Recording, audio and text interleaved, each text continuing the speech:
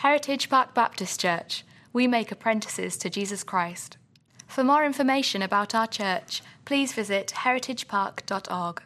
We are wrapping up the New Testament in 90 days. So this is the last week. We got the book of Revelation out ahead of us. Feel free to email me all of the questions that you have about that, and I will respond. I don't know. Who's the person riding on the dragon thing? I got nothing, man. I got nothing. Is there a timeline for how? Nope, I have no idea. Ask somebody smarter than me.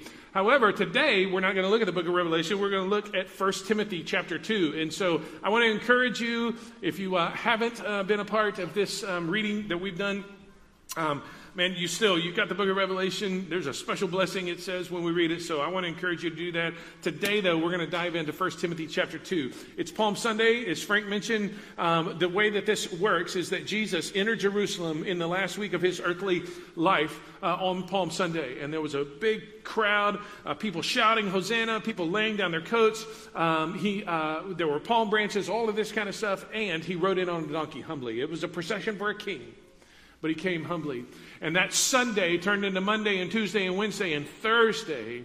And Thursday evening, he gathered with his disciples in a room and had the Lord's Supper.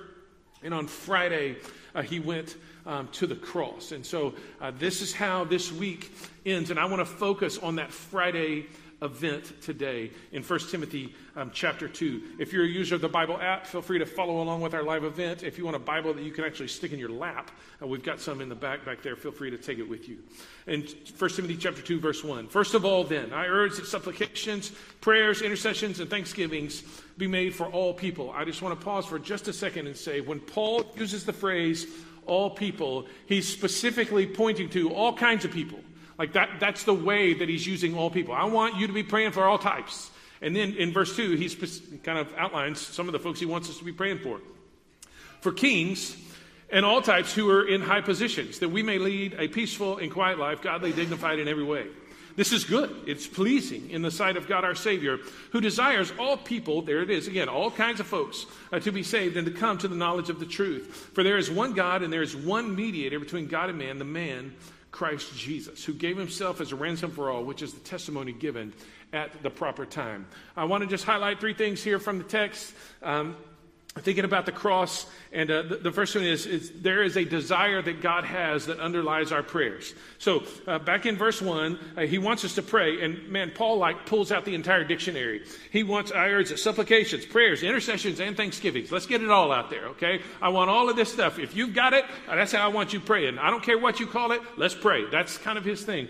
And then he says specifically, I want you to be praying for kings and all who are in high positions, that we may lead a peaceful, quiet life, godly, dignified in every way. This kind of praying is good, and it's pleasing in the sight of God our Savior. So a pleasing prayer. Here's the prayer part. A pleasing prayer for leaders and for quiet lives. I'm going to pray for those who are responsible for us. Pray for those who have a leadership role. Pray for those who have some God-given, ordained responsibility for leading society, for leading culture, for leading government. I want to pray for these kind of people. And what's the prayer? That basically, that they would leave us alone and let us do what God wants us to do. For peaceful, quiet lives. So that the gospel can go forth. And just in case you're kind of wondering, I'm not sure why that's important or why this looks the way that it does. Paul wrote 1 Timothy about 62, 63 AD. Anybody know who the Caesar, the ruler of the empire was in 62, 63 AD? You just got Roman history right there. You're about to win Jeopardy right here on this question. Anybody? Nero. You heard of him? Good guy or bad guy? Everybody? Bad guy. You know this because none of your kids are named Nero, right? That's how you know. So in this particular case, Nero, man, the guy was a nutcase, ended up burning down a good portion of Rome, blamed the Christians on it, had all sorts of problems in addition to 100 other things. He's saying this, Paul is saying this, I want prayers to be made for all kinds of people, including Nero. That he would leave us alone and let us live peaceful and quiet lives. The reason Paul prayed that way is because only God could let that be the case. Only God, not Nero. Only God. Not anybody in a governmental position, only God. Are we getting any closer? We coming out of the first century and into the 21st? Not anybody but God. This is how he wants us to pray. And here's his desire. Look in verse 3. This is good. It's pleasing in the sight of God our Savior when we pray this way for our leaders and for them to let us live as God desires. Verse 4, who desires all people, and again, that phrase, all types of people to be saved and to come to the knowledge of the truth. His desire, and I think I made this word up, his desire is a multi-type salvation. He wants all kinds. He wants all sorts. If you grew up around church, he wants to bring salvation to your type. If this is your very first time in a church and the only reason you came is because you had a friend who's getting a kid dedicated, you're like, boy, I've never seen something like that happen. Guess what? He wants you also. From the folks who are the most respected to the folks who are not so much, to the folks who grew up in and around religion, to the folks who they've never met religion. He wants all types. And the reason I say it that way is because there's a particular way that we typically do this. And so I need a little help up here. I need 4 volunteers, with at least one of them being a kid. 4 volunteers. Come on, Josiah. Come on. One of you Lubecks. It doesn't matter. Come on. Let's see. Come on. And one more. Curtis Ramsey. Okay, fantastic. Come on up, Curtis. Thanks so much for volunteering.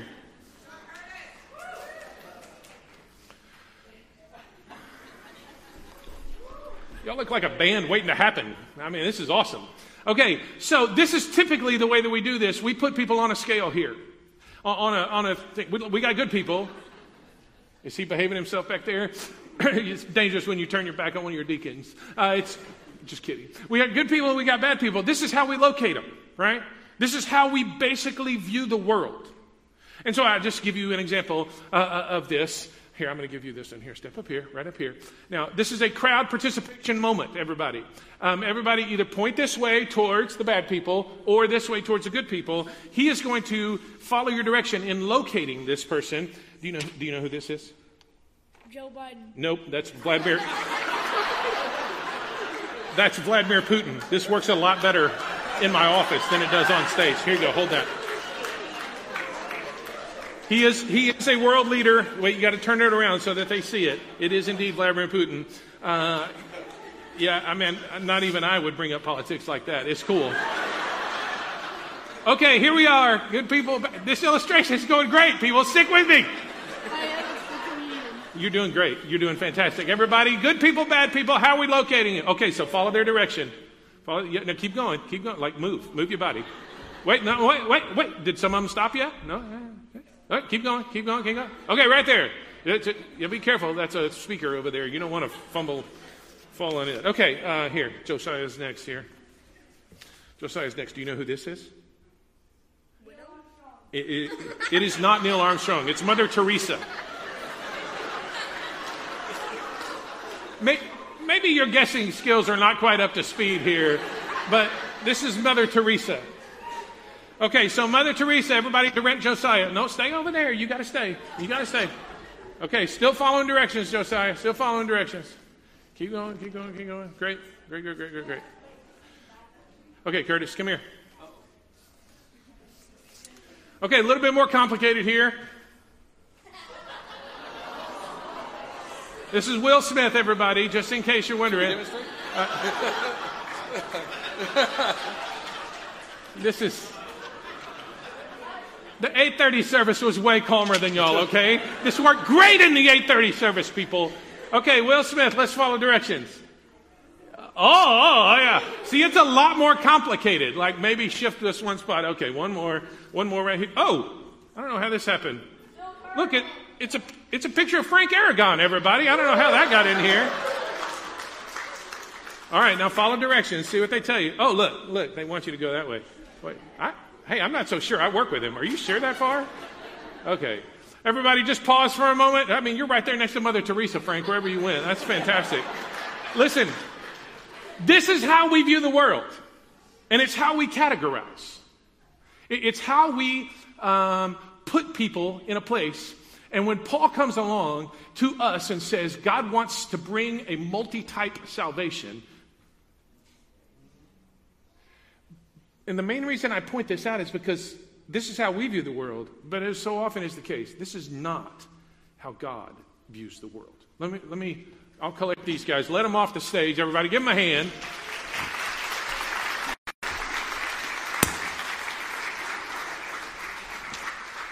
Y'all are fantastic. Thanks for being good sports. I appreciate that. This is how God views the world. There is a certain dividing line, but there are people who do not know God and are outside of the kingdom.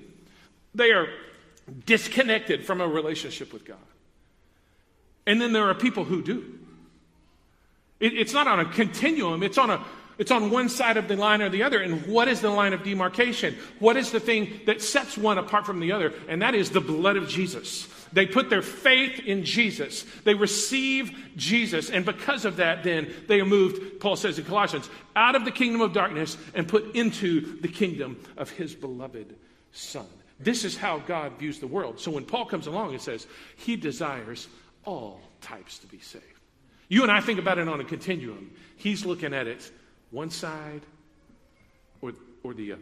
And he wants to see people come to know who Jesus is. And so he says specifically, who desires all people to be saved and to come to a knowledge of the truth. To come to a knowledge of the truth. And the reason I want to pause for just a second and point this out.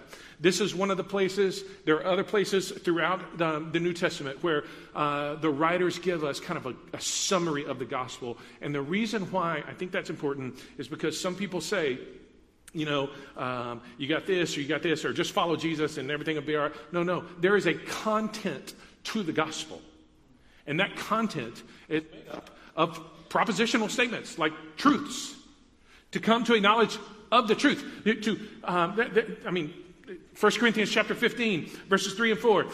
This is what I'm passing along to you. It was delivered to me, and it is of first importance, Paul says, that Christ died according to the Scriptures, that he was buried, and that he was raised according to the Scriptures. So you want to talk to Paul about what is the gospel. You just want to follow Jesus? Yes. But the Jesus we follow is the Jesus who died and was buried and was raised. The gospel has a content. We come to a knowledge of the truth, a set of propositions that are set inside of the story of God's redemptive work through Jesus. So, before we run away from that, in our day and in our age where people talk about a journey, if they talk about a story, all of that's true. But there are some things, man, there are some struts, if you will, some structural pieces that make the story make sense.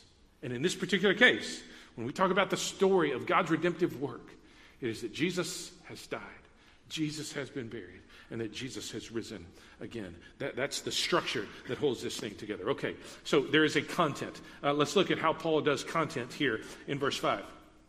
For there is one God, and there is one mediator between God and men, the man, Christ Jesus. So here's content related to the identity of God. Already, he says that he is our Savior. This is good. Verse 3, this is good and pleasing in the sight of God, our Savior. So we know that God is moving toward us. That's good news. We don't have to clean ourselves up. We'll talk more about this in just a second. But we don't have to dress ourselves up. God is moving toward us. He is God, our Savior. And he says in verse 5, there is one God. There is one God. Don't depend on other gods. In Paul's particular day, that meant something very specific. Because Nero, the Caesar of the time, they all believed that he was God. That was part of the kind of cultural norm of the Roman Empire in the first century. Whoever the Caesar is, that's a god. And so Paul's saying, no, there's one God. And it ain't the guy who's allegedly in charge of the place where we're living. There's one God. We don't need any other gods. There's one God. We don't need a bunch of other saviors. There's one God. Just one. There's one God. There's no others. And then secondly, look how there is one God and there is one mediator between God and men, the man Christ Jesus. And I want to kind of break that down, that mediator thing. Mediator. And look at how he describes him. The man. Let's start there. The man. When it comes to this, the man, meaning he is like us. Jesus came in the flesh. According to Hebrews chapter 2, it was necessary for him to come in the flesh, so that he could save people who are like you and me. Jesus stepped into our world. He came as a human in order to save humans. He wasn't calling out from a distance. He wasn't sending somebody. He came as a man, like one of us, so that he would actually be able then to rescue us. That's how the Bible talks about this. He didn't just set a plan in motion. He came himself, the man. And because he came, he is able then to save us. And then he says next, the man, Christ. Now, Christ is a Greek word that takes the Hebrew word Messiah. Some people think, and I don't mean this bad, some people think that Christ is like Jesus' last name. No, Jesus Christ, it's a title. It's a title.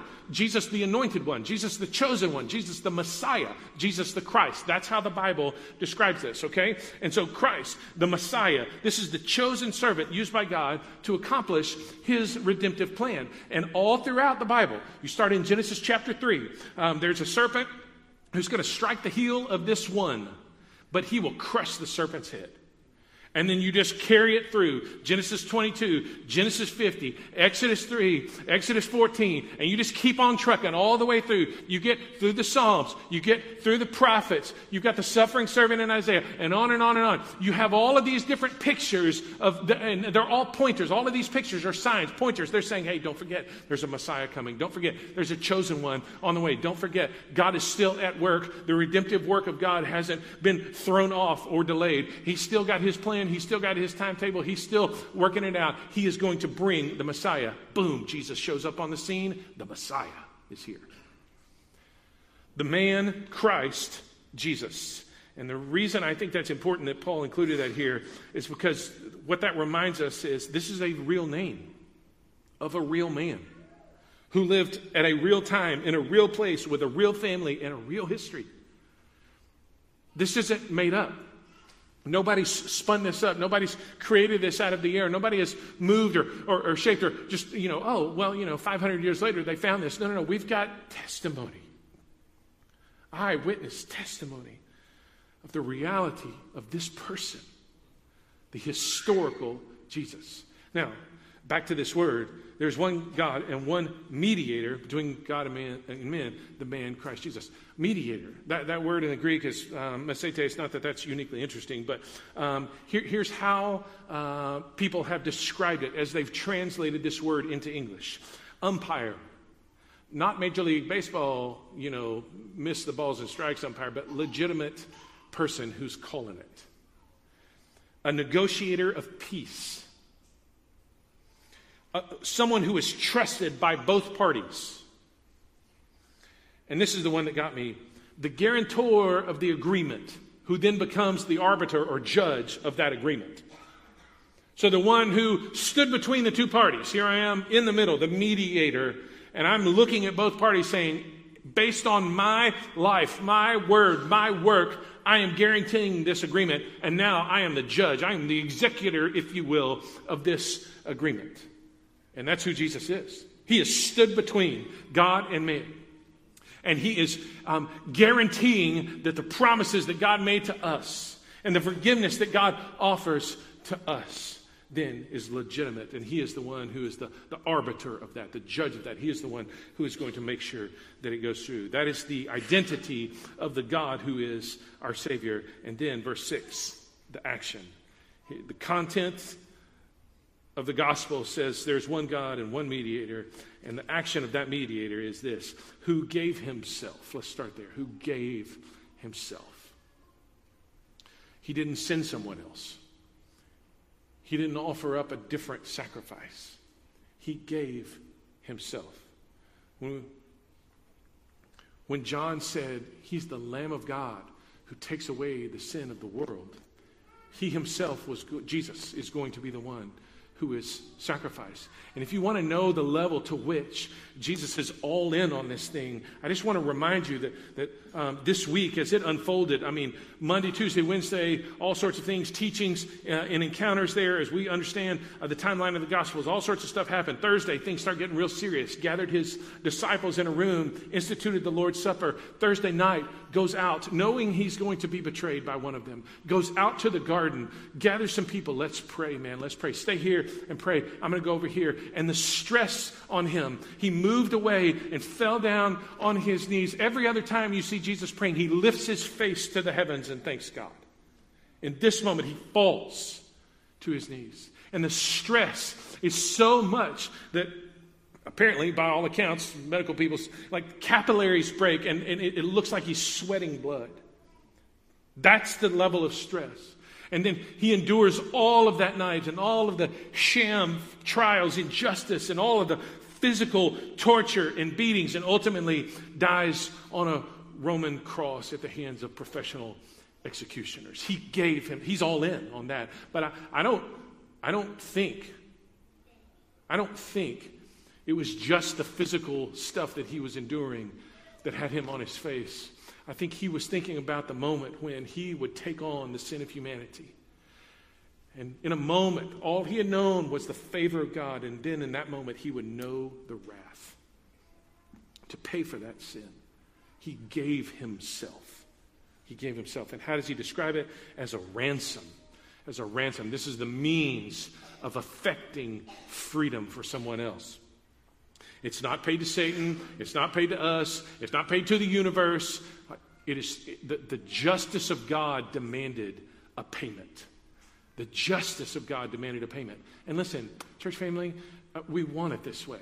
Now, just help us here. Like, I want justice in the world. I want mercy for me, but I want justice in the world. Who's with me? Yeah, I want mercy for me, but justice for all you people. But the truth is that if we had a God who would just kind of lift up the corner of the rug and sweep the stuff underneath there, sweep my sin underneath there, this would not be right. There would not be justice in the world. I think, church family, when we see some of the reports coming out of some of the places in the world and atrocities that are being committed by some people, I think we ought to look around and say, that ain't right. I think we ought to feel that. We ought to feel a sense of justice. When I talked to my friend last night, and a person very close to them, young, just terrible, comes down with cancer, you're like, this is not how the world is supposed to work. When things happen in your world that are disconnected, and you're just like, this ain't right. We ought to embrace that and say, this is a sense that justice needs to be done in this world. And church family, it ain't going to come from anywhere else other than God. We can trust him, though, to be just. Justice demanded a payment for sin, and we want it this way. We want it this way. The good news is, although we couldn't pay it, somebody stepped in to do so. I know that we've done this in here before, but I want to bring it up again. These are our scales, right? And this is how we view our life. I'm kind of here, and then, oh man, I did some bad things. Well, maybe it was a really bad thing, right? But I got good news. I can do some good things, and it'll balance it out, right? No, it won't. If you think that, then what you have is a misunderstanding of just how bad it actually is. Because this thing that we call sin, that the Bible calls sin, is an infinite offense against the infinite glory of the infinite value of the infinite God. Therefore, my little finite action is not going to level it out. And even if, let's just pretend for a moment that your action and my action could move the needle a little bit. Do you really think you got enough good in you to tip it in your favor? This is why Jesus had to come. The Bible says that it's a big Bible word. It's the word propitiation. And what it means is two things. Number one, Jesus carries our sin. And because he carries our sin on the cross there, when he dies, he pays for it. I don't have to pay for it anymore. I couldn't have been more, if I wanted to. He takes our sin and he pays for it. But more than that, he purchases favor for God so that now no longer are we disconnected from God, but we are God's children. No longer are we unrighteous before God. We are the righteousness of God in Jesus. He not only evens the scale for us, he not only pays the debt that we owed, and then he doesn't just leave us to it. Oh, good luck. Hang in there. Don't do any more bad. It'll tip back over. He not only pays the debt for us, but he purchases favor with God. There's a kind of life that you and I can live in where, because we put our faith in Jesus, because we believe in what he has done for us, we believe in how he has been at work, we believe in how he has accomplished the things that he has promised to us, we can live with the favor of God on our life because of what Jesus has done. And he says, he gave himself as a ransom for all, there it is again, all types, for all types. What that means is no person is beyond this redemption. No person is too far gone such that God can't rescue them. There is not a person in the world that you know or I know or that it exists who is so far beyond the pale that Jesus' death cannot atone for their sins. Folks, you don't carry a sin big enough that Jesus cannot forgive.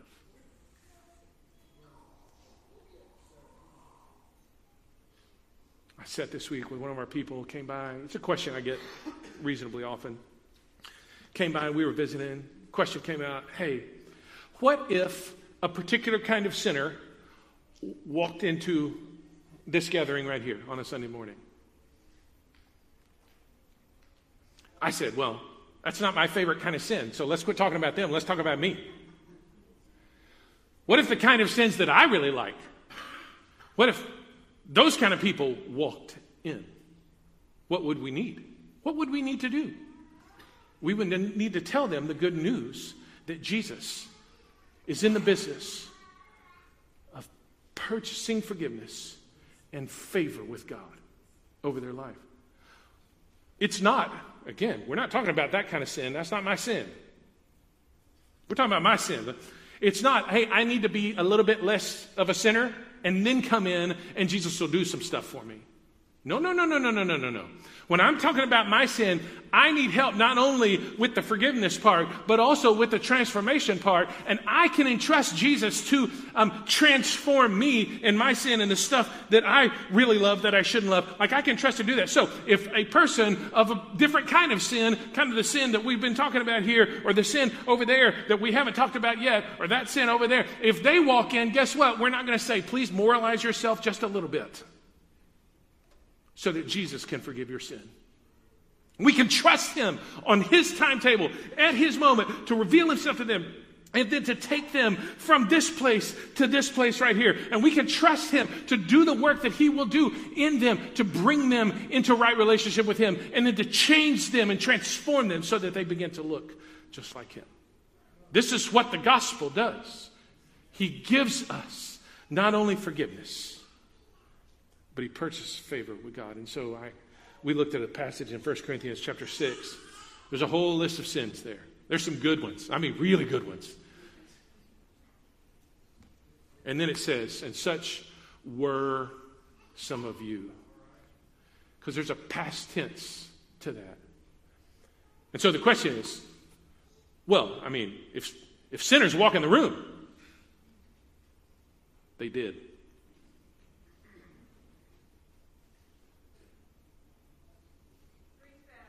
That's you.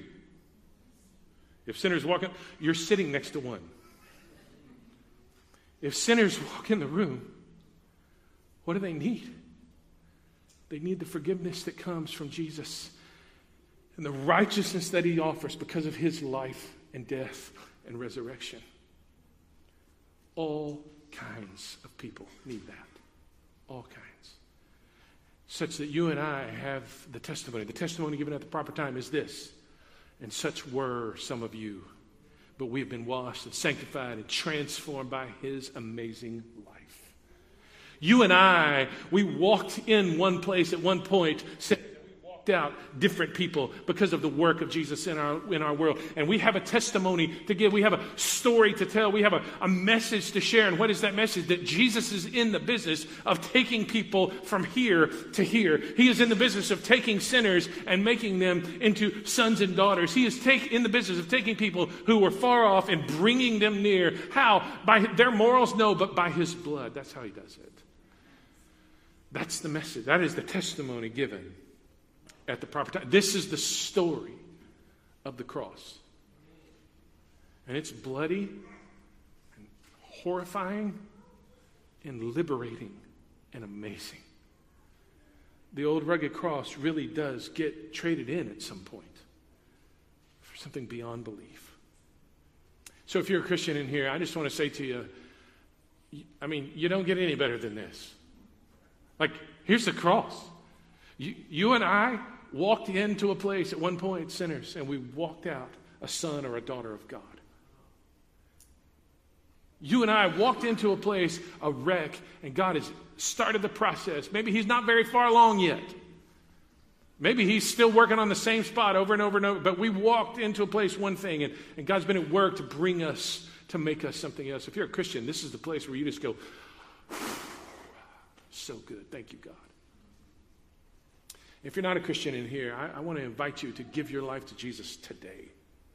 You would give your life to Christ today because you walked in here carrying a burden that he is willing to bear for you. You walked in here with a kind of sin and shame that he is willing to take from you. If you will put your trust in Christ and what he has done, you don't have to clean yourself up.